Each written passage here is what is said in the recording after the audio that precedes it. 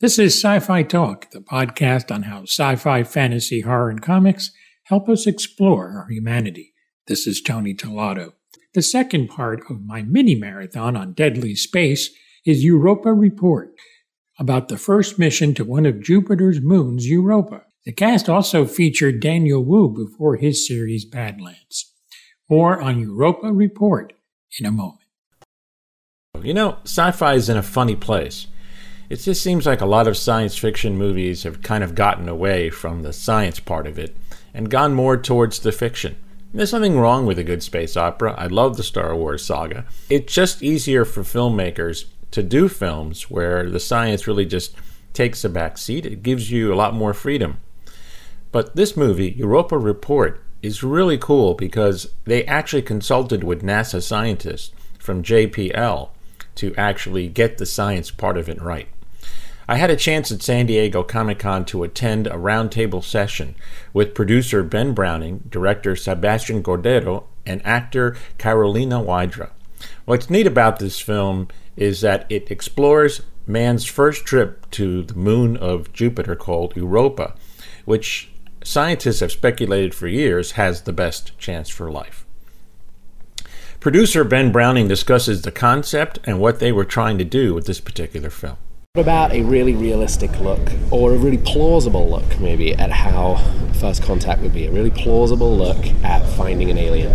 And, it's been done in all types of dramatic ways, and our idea was, how might it happen? And I guess, when we were developing the script, our first call was, we called NASA. We were part of the Science and Entertainment Exchange, and we were like, what do you guys think of the places we might find life, where, within our lifetime? And that led us to, that was the sort of breadcrumbs that led to the whole movement. Now, if you had more money, what would you have done? And then joining us at the roundtable was the film's director, Sebastian Cordero. It's weird. I'm thinking about this. If this were a huge studio movie, is a sort of hypothesis that confuses me. It's like, they don't make movies like this. Science fiction is a different thing. It's not hard science fiction. It takes lots of liberties scientifically. It's a completely different animal. I guess, as filmmakers, a fantasy of making the huge version of this would be great. But when you think about a movie with a fixed perspective, a found footage movie, most of them have to invent a conceit. It's like, this tape was left in the forest and we found this stuff. For us, if we find life, it's probably not going to come to us. So we're going to see it just like this. We're going to see it on fixed cameras on a spaceship, and it's going to get beamed back, and it'll have happened days before, and it'll just arrive. And it was like, here's a way to take a style and to take limitations and actually tell, I think, the most honest, sincere, compelling version of the story. I have to add to that I really think that cinematic language has developed through its limitations. When you have a set of rules, that forces you to really explore how far you can push those rules and what you can actually do with that. I think in any art form, you have your tools, you have your palette of colors, you have the elements that you're going to be using with. I'm a strong believer that if you have just a limitless amount of resources and tools, ultimately I think it's actually going to harm you more than it will benefit you. Obviously, you don't want to take anything to any extreme, but I do believe that this film, because we started out with a clear set of rules, from the perspective of both, being faithful to the science, the hard science, as well as how the story was going to be told through the monitoring cameras, through this footage that basically came back to Earth. It really dictated what the movie was going to be like, and every element in the film reflects that. One of the things I really liked in your character was her enthusiasm for the science and the exploration. She was an explorer. And I thought that was very realistic, that she really wanted to do this, to really go outside and explore. It was wonderful.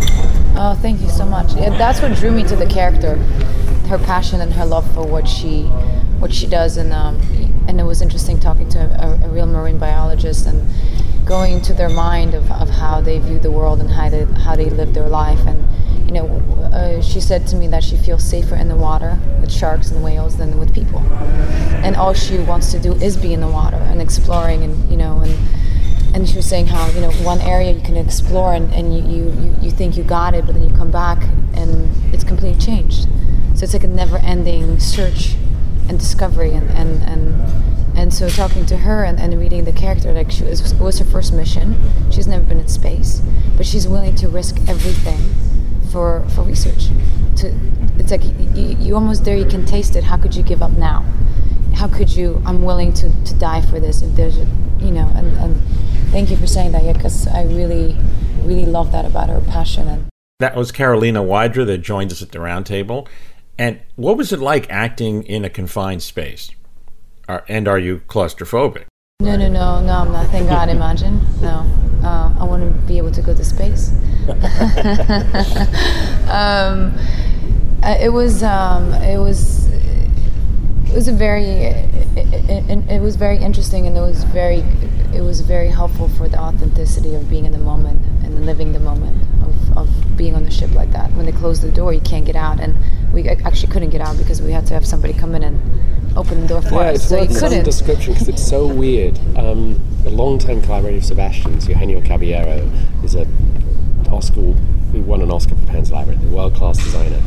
They collaborated on building a totally realistic, NASA-approved actual spaceship in Brooklyn with 8 cameras that we actually put in, and the actors went in, we shut all the doors. Sebastian sits in front of a deck of 8 cameras and directs by microphone, where we shot huge sequences of the movie in that way. Yeah, it's a big challenge because on one hand, conceptually, that it felt like the right way to shoot this film. You know, we're dealing with 80% of the material in the film comes from from this interior of the spaceship, which you could really get a lot out of making it a real set, a set that would work in every single direction.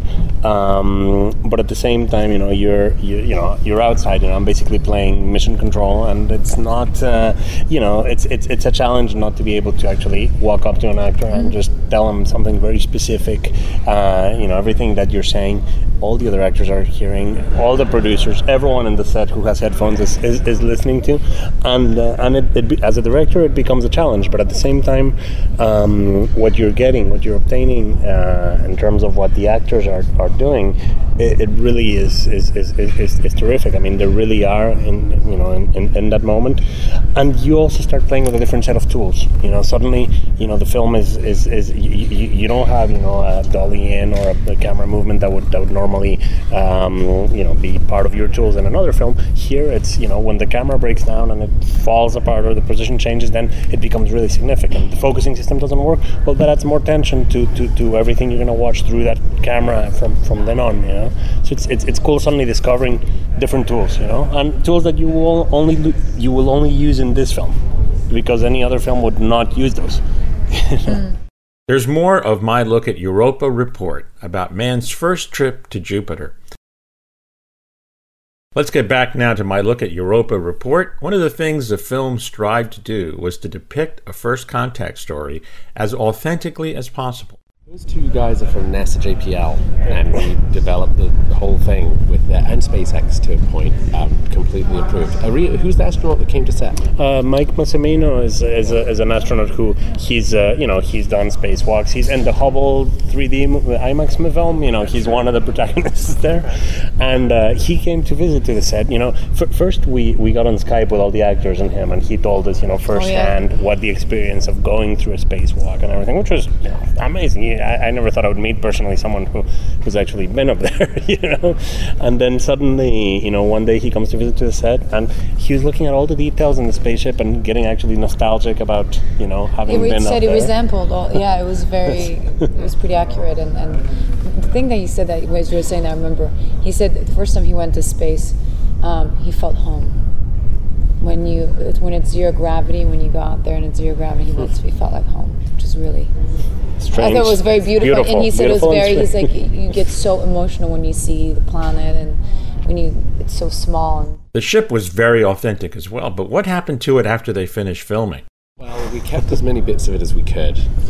we actually tried to give it to like a science center or something because it's like heartbreaking, but fundamentally we dismantled it. And it went all over the place. I wanted Ben to start a bar in Brooklyn called the Spaceship. Completely. It was like it would have been criminal. perfect. It was so. From the outside it was wooden, looked like the sort of spruce goose of spacecraft. But from the inside, it was absolutely as what you see in the movie. What's very gratifying to me is it's a diverse cast, and I think that's very realistic. And also, as a Latino, I have to say I'm very happy that a Latino directed this movie. Thank you. It's an English language film. Absolutely, thank you. I'm very proud of you. I think you did a great job. Thank you very much. Yeah. The Ecuador premiere of the movie is going to be the event. Yes, I keep it's telling the place to go to. Now, here's a question that was asked of all the participants. If NASA or a private company offered you a chance to go to Europa, would you go? It's a pretty big sacrifice. It would be amazing. It would be very tempting. But when you think about it, everything that you have to give up, I don't know if I'm built, to be an astronaut. Honestly, that's an honest answer. I think having this experience, same here. I don't know. It takes a lot of courage and selflessness, and really, that there's a huge chance of you not coming back. I'm going to just go back to the JPL guys. The NASA Clipper, so the Europa Clipper mission they're hoping to do in about 2021 is an unmanned JPL mission. And when I really asked why, it's because the radiation would kill you if you went there, or at least under current technology, that's what would happen. And we actually worked around it with a bunch of theoretical technology for the movie. So I'll say, no thanks. No thanks. Thank you so much. Thank you. Thanks, guys. And actually, next up are two actual scientists, Steve Vance and Kevin Hand, from NASA's Jet Propulsion Laboratory, affectionately known as JPL. Kevin Hand talks first. Pleased with the work you guys do at JPL. Excellent. I know that you did a lot of work with Star Trek, Next Generation, consulted a lot. It made the show more realistic as much as it could. I grew up watching Star Trek: The Next Generation. It's still my favorite Star Trek series. Wow. So that they're consulting with JPLs before my time, but I'm excited to hear about that. But this one's not. So Definitely not. How would you rate how they did? I'm thrilled that they spent so much time in the movie describing what's compelling about Europa. How the same things that Kevin and I think about in our daily lives, and the reason we devote so much of our time to understanding Europa, namely, that Europa has an ocean with twice the liquid water on all of Earth, in a body the size of our moon. And it's likely that ocean has persisted for much of the history of the solar system. So this is a world unto itself, with processes not unlike those that occur on Earth, but that just occur on much different scales than anything we know on Earth. So we have an ocean that's 100 kilometers deep, perhaps, and water in contact with rock that could sustain hydrothermal systems like those we find on Earth, and could sustain the same kinds of processes that might have given rise to life on Earth. Was the space travel accurate in the film? The movie did a really good job of portraying a mission that works within the confines of available technology, and we spent a lot of time talking about what artificial gravity might look like, and what kind of redundancies might need to be employed, to have believable space mission, and for the crew to think really hard about how to address problems that might come up during the mission. Did you visit the set and did you say this isn't right? We weren't on set, but we did interact with the cast and the director a little bit during the filming. This is a private mission in the film. Why can't NASA or JPL do this type of mission? Love to do it, so tell those people to talk to their congresspeople and push on it, and part of what's exciting about this film is that it gets Europa into the public consciousness, and many people just don't appreciate the potential that it holds, the questions that it can answer, and so part of pushing this kind of exploration forward is getting the public excited about it. So, yeah, tell that person we're doing our best, and they need to help us out. And what other planetary body in our solar system do you think can support life? Yeah. Enceladus, Saturn's moon Enceladus, is sort of the next, I would argue, most scientifically compelling target for presenting the conditions that work for life as we know it. In other words, Enceladus, we think, has a liquid water ocean, the elements needed for life and the energy needed for life. Whether or not Enceladus has had an ocean there for a significant amount of time is a different story. And so it's a great target, but not as good as Europa, because we think Europa's ocean is better. And what about Mars? Mars is obviously a top priority for JPL and NASA, but part of what distinguishes Europa is that it's a place where we think we can find living life.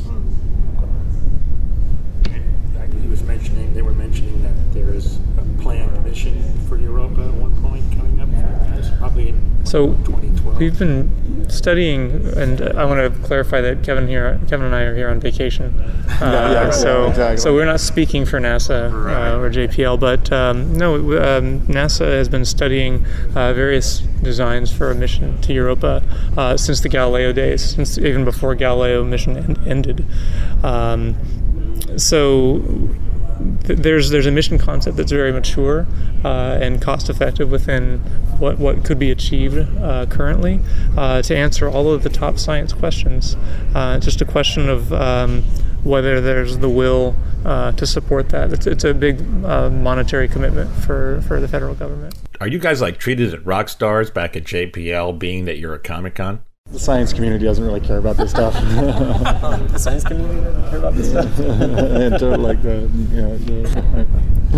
Is robotic exploration probably the best way to proceed exploring our galaxy? Well, I think the human role in space is complementary to the role of science in space.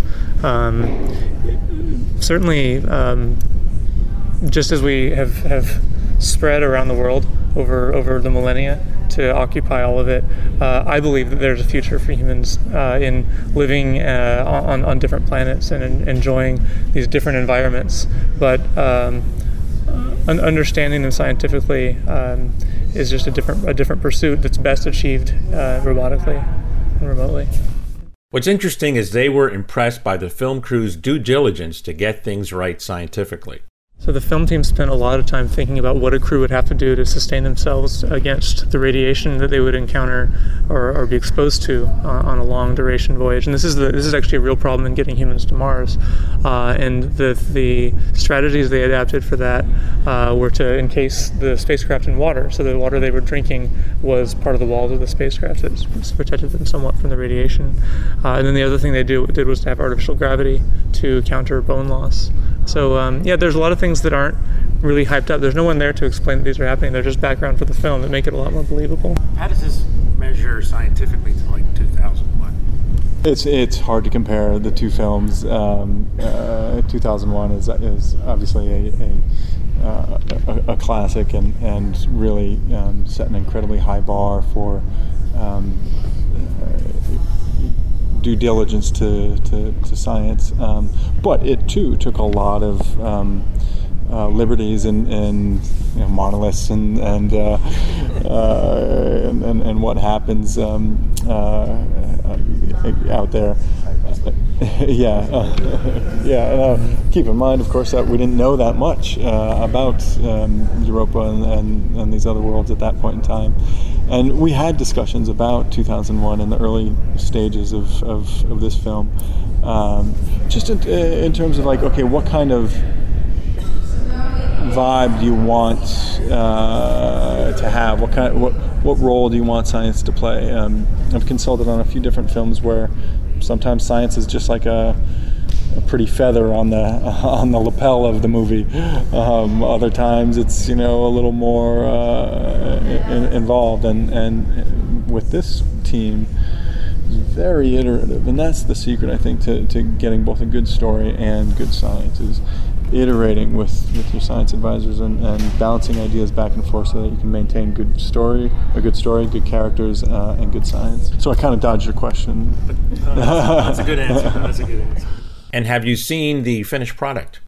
Yeah, I think I'd seen, yes, for the most part. I think I saw the film. We saw the first screening at the LA Film Festival, and I believe that was the same version that's now being made available online. I was thrilled, and I will confess that the scene where Charlton Copley ejects himself from the spacecraft still brings a tear to my eye. I think he did a good job in acting that, and I think there's a lot of drama in the movie that's believable, both technically and in a human sense. Yeah. And the way they portray scientists is very refreshing. Far too many films portray scientists as these characters exaggerated in one extreme or the other, and they really captured sort of the discipline of what it means to be a scientist and the passion and the drive behind why we are so captivated by some of these big picture questions, and why we would sacrifice so much for some of these questions. Would you do anything different, knowing what you've seen, if you were making the film? Well, I'm imagining what you would say, and I don't want to put words in your mouth, but Precambrian algae. There's tiny little things here and there, but those are such minor things. Yeah, those are just very, very minor things, and the big picture. No, I was thrilled. One of the things that I think Steve and I were both very happy with is that they didn't. Less is more when it comes to the big reveal of finding life, and so I really like the fact that they don't go into a lot of the detail about the finding. It's really they do a wonderful job of building to a scientific climax, and then that's it. Europa Report is also available on video on demand, iTunes, and Google Play Movies. A must-see film. I've seen it. It's really cool. It really is an interesting thing. 2001, which you mentioned during the course of the interview, it really had emotionless astronauts. But the cool thing about this crew is that everyone was so passionate about what they were doing, and that added a lot of realism to it. It just had a naturally realistic flavor to it, and I really think it really made good cinema as a result. I certainly want to see more films like this, where the science is really paid attention to, and yet it doesn't sacrifice the story too. There's no reason why the two can't go hand in hand. Europa Report is available on Hulu, Apple TV to rent or buy, and also on Amazon to rent or buy. This is Tony Tillotto.